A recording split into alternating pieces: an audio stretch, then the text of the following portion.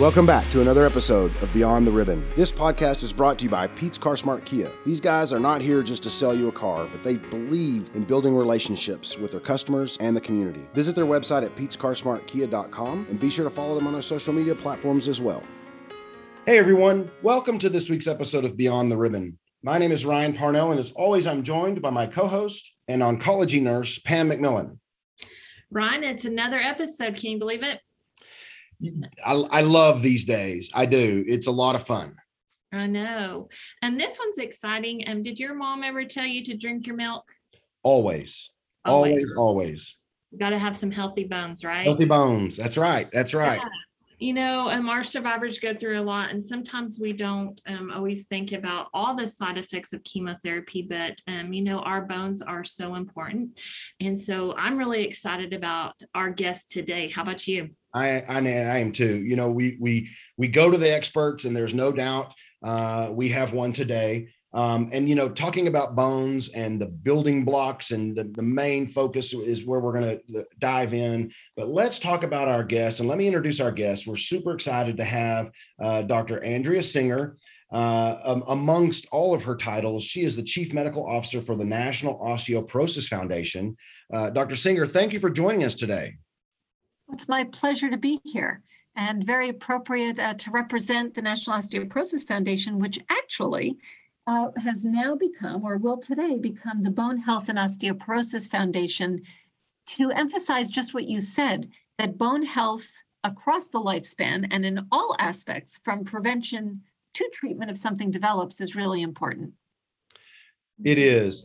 And, one of the things we always like to talk about with our survivors is, we try to encompass just about every potential problem and side effect and things that could happen as a result of, chemotherapy and radiation. And yet we want to start at the basics. So let's do that, Dr. Singer. And if you could, let's just discuss really, when you hear the word bone density, what does that mean and why is it important? Well, to start really simply, the more bone we have, good structural dense bone, the better off we are, and the less likely we are to fracture.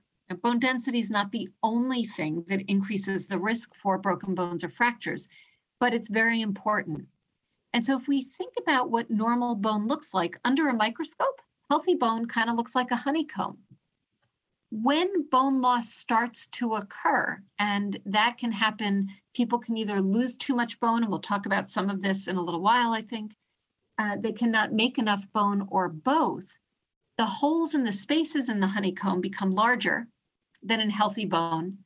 There's loss of density or mass, and the tissue structure becomes abnormal. And when all of those things happen, the bones weaken and are more likely to break. And what we're most concerned about are bone breaks or fractures, because they can be life-altering events. Right. Oh, yeah. And plus, disfiguring, right? I mean, from the fractures and maybe mishealing in the wrong fashion and so forth. Absolutely. I think the classic thing we think about is when people have multiple spine fractures, right? Which they may not always know about. But if you think about the old pictures of the woman with that, what we used to call a dowager's hump, right? The correct medical term is kyphosis, but where she, and this can affect men as well, but are bent forward, there can be deformities. And once those things occur, it's not really reversible in terms of the structural changes, or it's very difficult to change. So the idea is to prevent them from happening as best we can. So what kind of tests are out there to tell us about our bone density? Before we talk specifically about the bone density tests, I think what we need to realize is there are a number of risk factors and conditions that can obviously affect the bones. So all along the way, hopefully people and their healthcare providers are discussing their potential risks, because that may trigger when we get a bone density test or when we need to do a further investigation, right? Not based just on age, but looking at the whole person and based on their underlying risk. The gold standard test that's out there is called a DEXA scan, or dual energy X-ray absorptiometry. And it's a low radiation tool. It's really simple to do. It takes about 15 to 20 minutes, kind of lie on a table and can look at the ceiling and daydream if you'd like. But that gives us an assessment of the amount of bone that's there. And there are some machines that have some added features on it, which can also tell us a little bit about the underlying structure or quality. So very easy to do. And so, the DEXA, how often do they need to think about having a DEXA scan? Is that, does that obviously varies individually, but on average? Yeah, so it does vary individually, as you mentioned. And there are a number of guidelines that at least talk about when to start getting a bone density scan. If it's just based on age, the guidelines would say age 65 in a woman. If we think about younger postmenopausal women who have an additional risk factor, there are lots of risk factors, we might start earlier. Certainly with underlying medical conditions, medicines that increase the risk for bone loss. And then how frequently we do it kind of depends on the results and what we find. So if somebody's normal and they don't have something that's bad for the bone, medical condition, treatments that we'll talk about, then we might not do it again for 5 years. If somebody has osteoporosis, depending on whether we start treatment or not, I'd say often we repeat in a year to 2. And the same for low bone mass, or when getting those results might change what we do. And we're probably talking more on like the 2-year time frame. But you're right, it's very individualized. So some of the factors, could chemotherapy or some of the medications that breast cancer survivors are on affect this? Yeah, absolutely. A number of things that cancer patients face can increase the risk for bone loss, osteoporosis, and fractures. So it could be caused by the cancer itself, but often by the effects that come with many cancer-specific therapies. Right? So you mentioned chemotherapy. Chemotherapy is often sort of bad to the bone, so to speak, or I'm not going to sing, I promise, but you get the idea, right? And can cause bone loss. Some of the hormonal therapies that we use in the breast cancer setting, like aromatase inhibitors, can be bad for the bone. Radiation, which is used in some settings. And again, usually it's where there is bone in the background, and obviously there's bone in the chest, right? Ribs and all can cause bone loss as well. Radiation-induced bone loss is often caused by direct damage to bone. Chemotherapy and some of the other drugs can cause bone loss, both by direct effects on the bone, but also indirect effects, especially if they cause an early menopause. Because estrogen, from a bone perspective, is good, and it's good for the bones. And if we reduce the amounts or cause someone to go into menopause earlier, that can cause bone loss. Now, we've been talking about women. What about men? So for men, to some degree, it's the same thing. Obviously, we're not going to cause men to go into menopause per se. But for instance, if a man has prostate cancer and is on androgen deprivation therapy, so a medicine that would reduce the levels of testosterone and male hormones that are good for the bone, then that can also be problematic. Chemotherapy, again, can cause direct effects on the bone, as well as sometimes affect the interplay between hormones and the rest of the system. Radiation can have direct effect on the bone too. So both genders can certainly have complications. These are necessary treatments. The most important thing is that we recognize the risks, and then we figure out how best to minimize risks while obviously treating the underlying condition, because that's really important. Yeah. So the DEXA scan, do you recommend doing it before treatment? I think in a lot of situations, we actually will get a baseline bone density if we know that someone is going to receive or undergo a treatment that may increase their risk for osteoporosis and fracture. Many practitioners will get a baseline. So then we have something to follow and to compare it to. because Right. it's the amount of bone loss, but sometimes it's also how rapidly that's occurring that might make us take action versus follow, and decide at what point we intervene. And again, there aren't absolute cutoffs. There are lots of factors that come into play for each individual patient that helps us then make those treatment decisions. Right. What about hereditary issues? Is osteoporosis? I mean, obviously, we're talking a lot about, because our folks, from the chemo or radiation or hormone therapy, but what about hereditary concerns? Yeah, this is a family affair in two aspects. The first is that there certainly seems to be a genetic predisposition.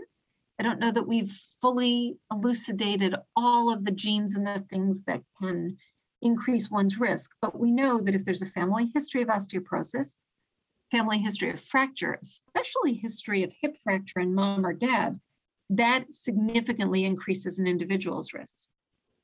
The other thing that I mention about a family affair is that once somebody has the disease, and especially if they've broken a bone, there are absolutely consequences for the patient, but there are also consequences for caregivers, and it affects family members, right? How are you going to get mom or dad or sister or brother or whomever that person might be to their appointments if they can't walk around, or they're less mobile, or they can't function independently?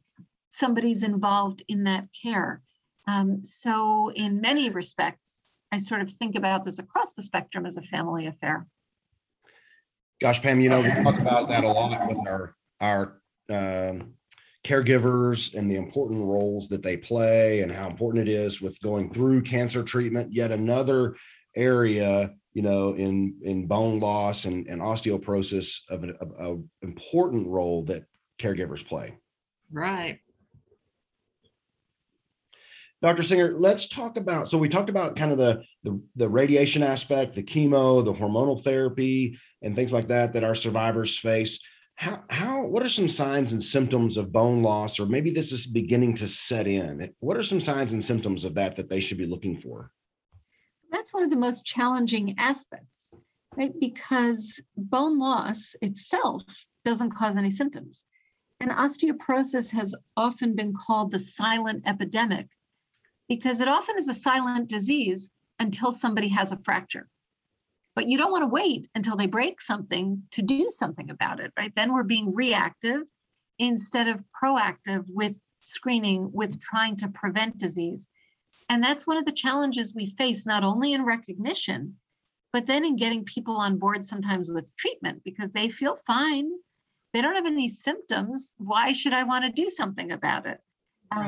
That's where screening, both in terms of discussing risk factors and kind of our risk factor assessment, and then the use of bone density tests become important so that we can try to detect changes in bone loss before it gets all the way down the road, in terms of severe osteoporosis. Right. So when they go to get this bone density test and it shows normal bone density or osteopenia or osteoporosis, what are the difference between osteopenia and osteoporosis? The differences are kind of arbitrary to some degree. In other words, the World Health Organization defines osteoporosis by a certain bone density, which we define as a T-score, which reflects the number of standard deviations or how far below the normal patient somebody's bone density is. And they use a cutoff score of minus 2.5. That was kind of based on large epidemiologic studies that said people below this level are at higher risk for fracture.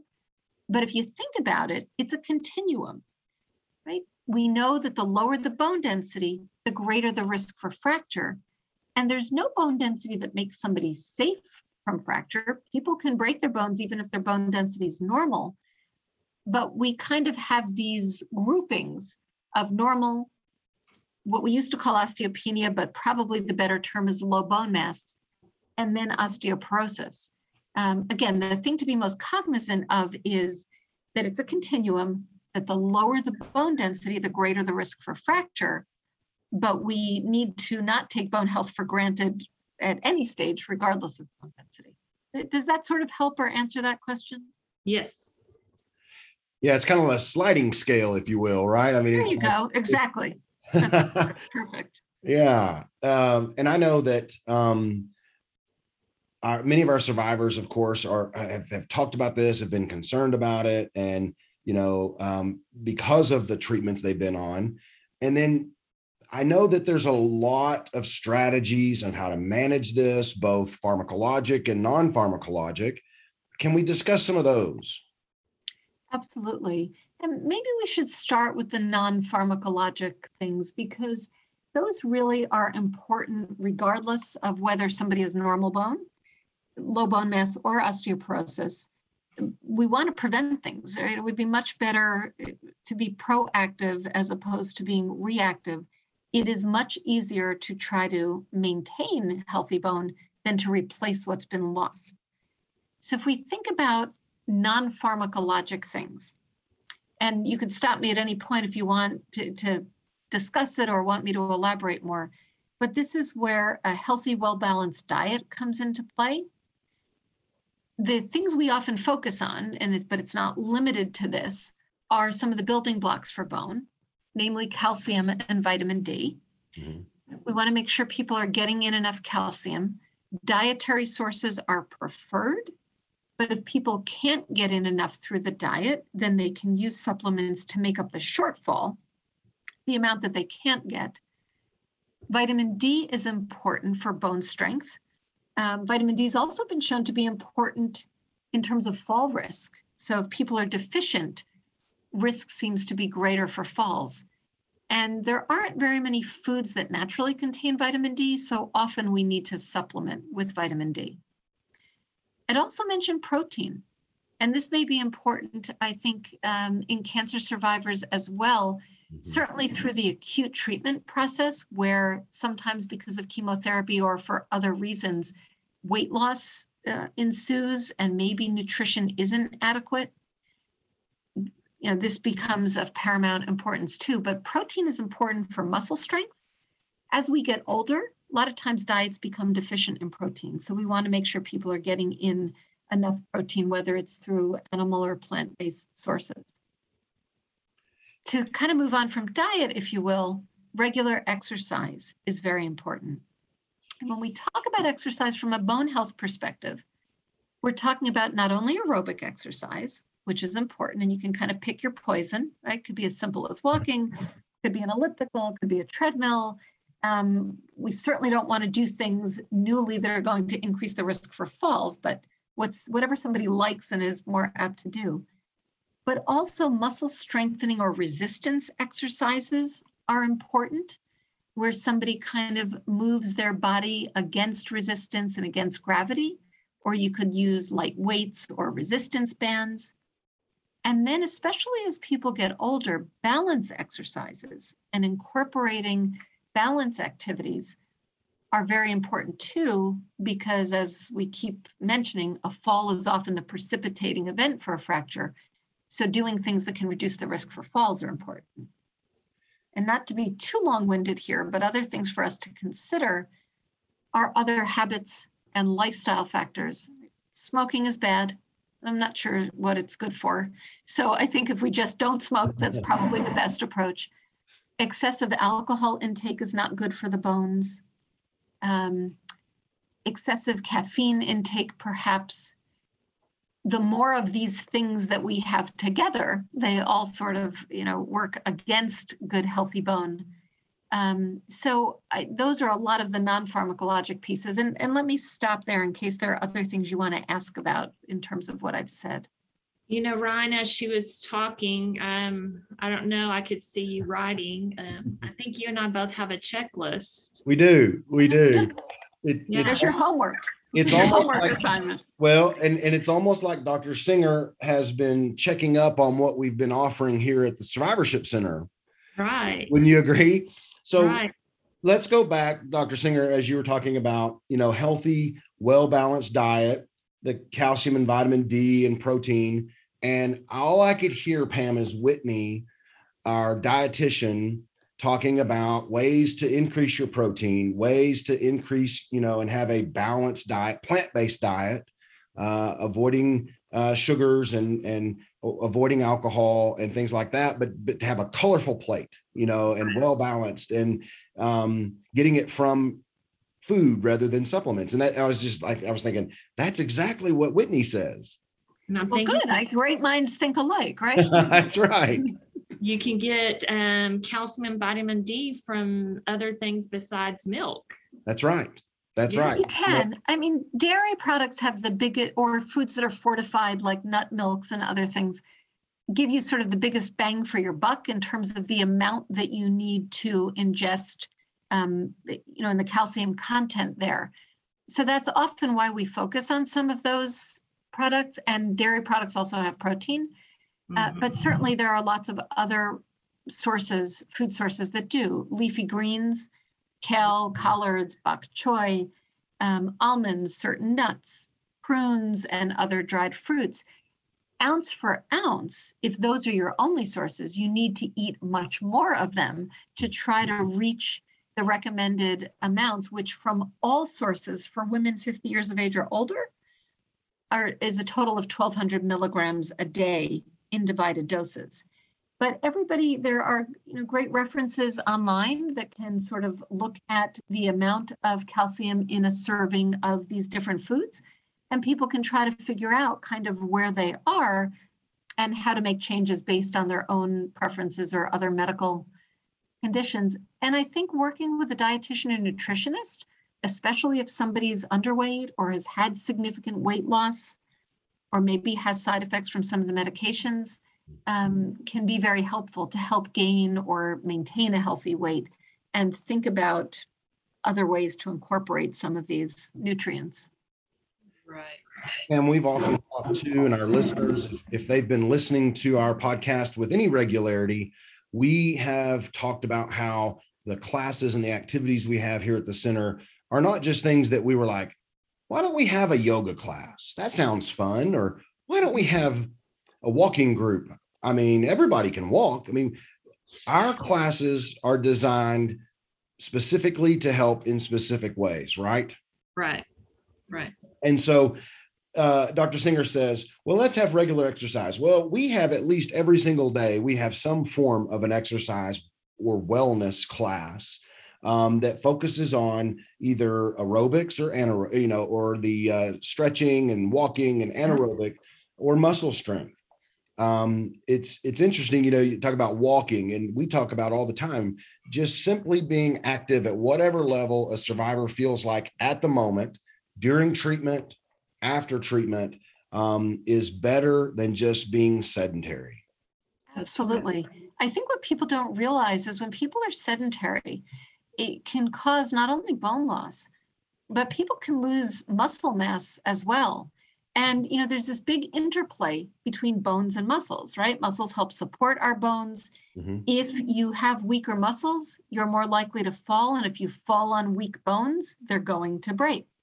And so this whole concept of frailty, the two in combination leading to frailty, is of concern. I think your other point is really important. All activity counts. So if somebody either doesn't have the time, but time we can manage, but let's say because of treatment or whatever's going on, they can't do 30 minutes at a time or 50 minutes. All activity counts. So if you can get up and do several shorter walks, or you park a little bit further away when you go somewhere, or you take the stairs instead of the elevator, all of that exercise and weight bearing helps bones remodel and also builds muscle and helps repair micro damage. So that's very important. And it sounds wonderful in terms of what you're able to offer at the center to help people. One of the other classes that I really enjoy because it tends to be one of our larger classes, but it seems like they have a lot of fun, is our balance class. And so we work with one of our cancer exercise specialists, and she teaches balance, and they work on most of it is sitting or holding on to something and engaging those core muscles. and working on balance, because as you just mentioned, Dr. Singer, as we age and we become a little more seasoned, balance becomes an issue, and we try everything possible to help prevent those fractures by working on our balance. That's wonderful. I think in general, we don't spend enough time, not you, because it sounds like you guys do, but in general, and as healthcare providers, we don't always spend enough time assessing gait and balance and falls risk. There are some simple things that providers can do in the office or actually even via telehealth. But the important point is, if there is a concern for gait and balance, either assessing it oneself, or if not, referring people to physical therapy for a formal assessment, and then engaging in activities that work to improve and maintain balance becomes really of paramount importance, especially as we get older. Yes. So before we jump into the pharmacologic resources and management, I just want to talk to our survivors that are listening, and just remind you guys, everything here at the Survivorship Center has a purpose, and it's not to come in and get sweaty and work out and hit the punching bag. It's really designed to meet you where you are. In a walking group, we have a more faster group, and we have a more, I want to enjoy the pace group. We design everything to where it fits everyone who shows up. And the cool thing is, Pam, what does it cost them? Free. It costs you nothing. And what's better than free? Better than free. I mean, it is entirely complimentary. And it's for you and your caregiver, your loved one, your spouse, whoever you want to bring with you. It's entirely free. Both a water exercise, which is great too, because that's non-weight bearing. So you get the water resistance. Our walking class, yoga, tai chi, qigong, balance class. We also, just to let our survivors know, we have, with our cancer exercise specialist, we give you 3 individual one-on-one sessions with her at whatever time, in choosing and intervals that you want. And those are moments to really kind of hone in on those specific questions and specific needs that you have. And again, we're not trying to train you to hit the punching bag or get you ready for a marathon. We're simply moving you down the field. That's our goal, is to take you where you are and move you down the field by way of all these wellness classes. And oh, by the way, we do have some fun stuff too, right, Pam? We do. We have lots of fun things that could help with your bone health, such as hiking. We go to Peladura Canyon, and we have some really cool hikes out there.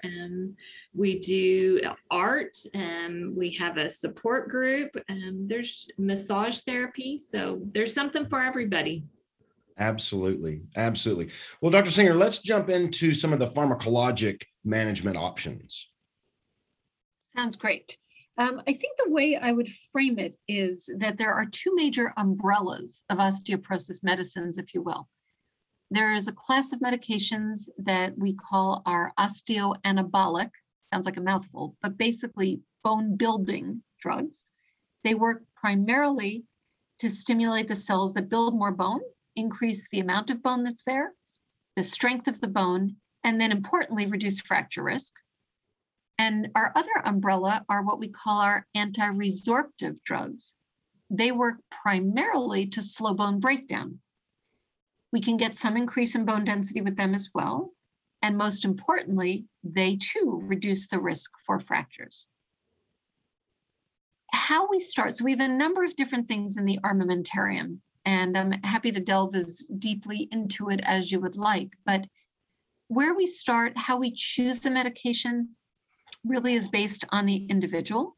We certainly have guidelines that direct us toward thinking about how we pick our first line agent. And some of that is based on how high risk a patient might be for fracture. You could imagine if somebody is at the very highest risk, you might want to start with a drug that's going to primarily build bone.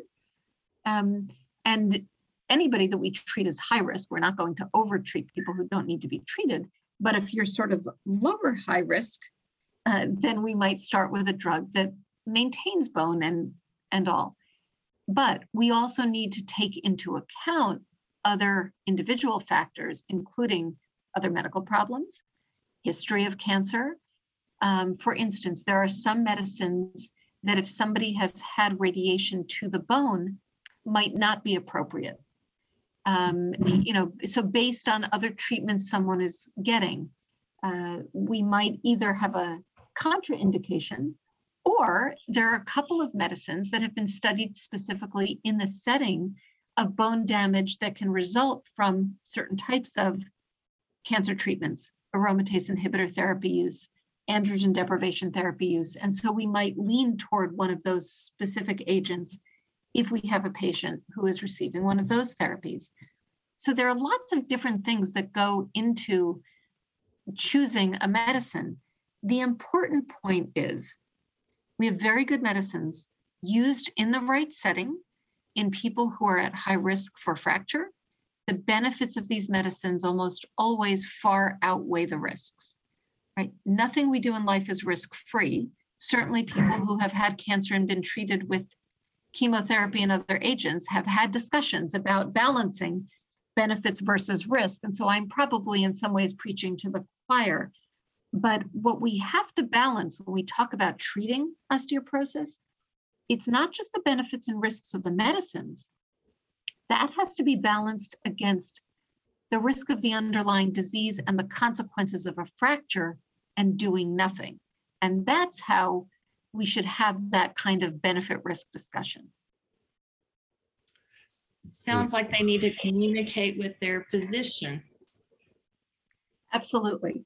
And find somebody who is comfortable discussing all of the pros and cons. Osteoporosis and treatment decisions can be somewhat complicated. As with every area in medicine, there are nuances and there are specialists. The beauty of osteoporosis is it doesn't belong to any one specialty. Anybody can treat it. The double-edged sword part of that is everybody always thinks somebody else is going to do it. And so sometimes it falls through the cracks. But there are certainly people from different specialties who consider themselves, as we lovingly call ourselves, boneheads. My children are not supposed to call me that, but I can say that. But somebody who focuses on bone health. So if you feel like you're not getting all of the information that you need, find somebody in your community or wherever that may be who can really have an informed discussion with you so you can make the best treatment choices.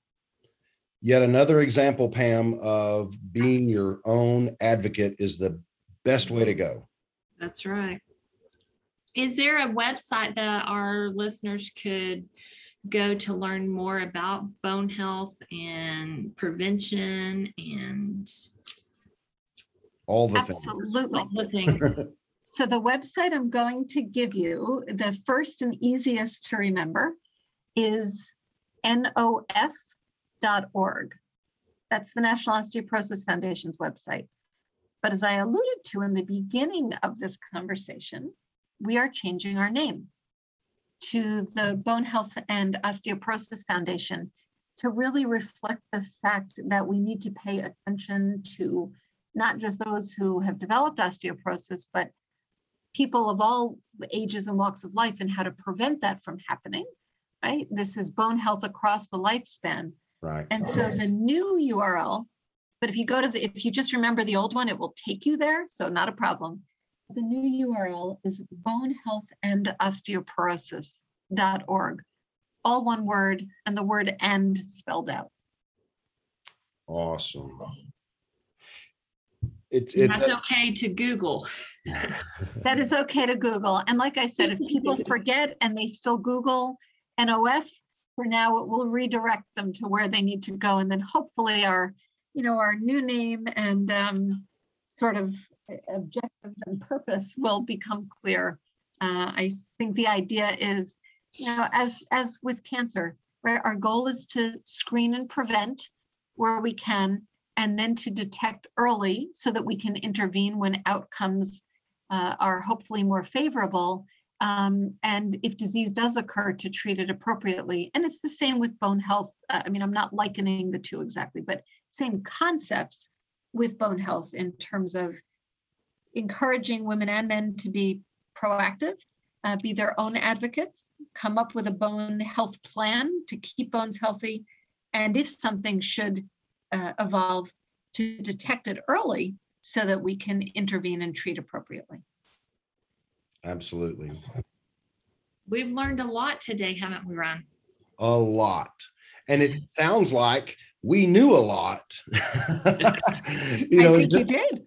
Well, we did our homework, but I tell you, it's ever evolving, right? Much like everything in medicine and genetics and so forth. And while a lot of the things are the standard, utilization and ways to treat and prevent and so forth, I know that there's lots of things on the horizon, especially with the pharmacologic manners. But I think this is great information. I know our survivors.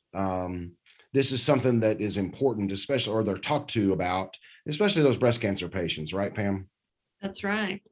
And, Dr. Singer, we like to leave our listeners with the Pete's Powerful Moment, and we would love to hear your moment if you would like to share it.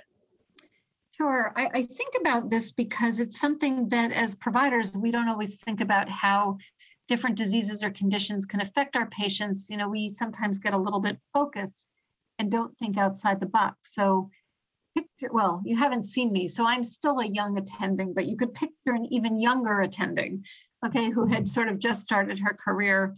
And I had a patient who was referred to me. She was in her 70s and had unfortunately had a number of spine fractures, vertebral fractures, before she ever came to see me. And so she used to come into the office either early in the morning or at the end of the day. Anybody who knows the DC area knows those are the worst times to commute.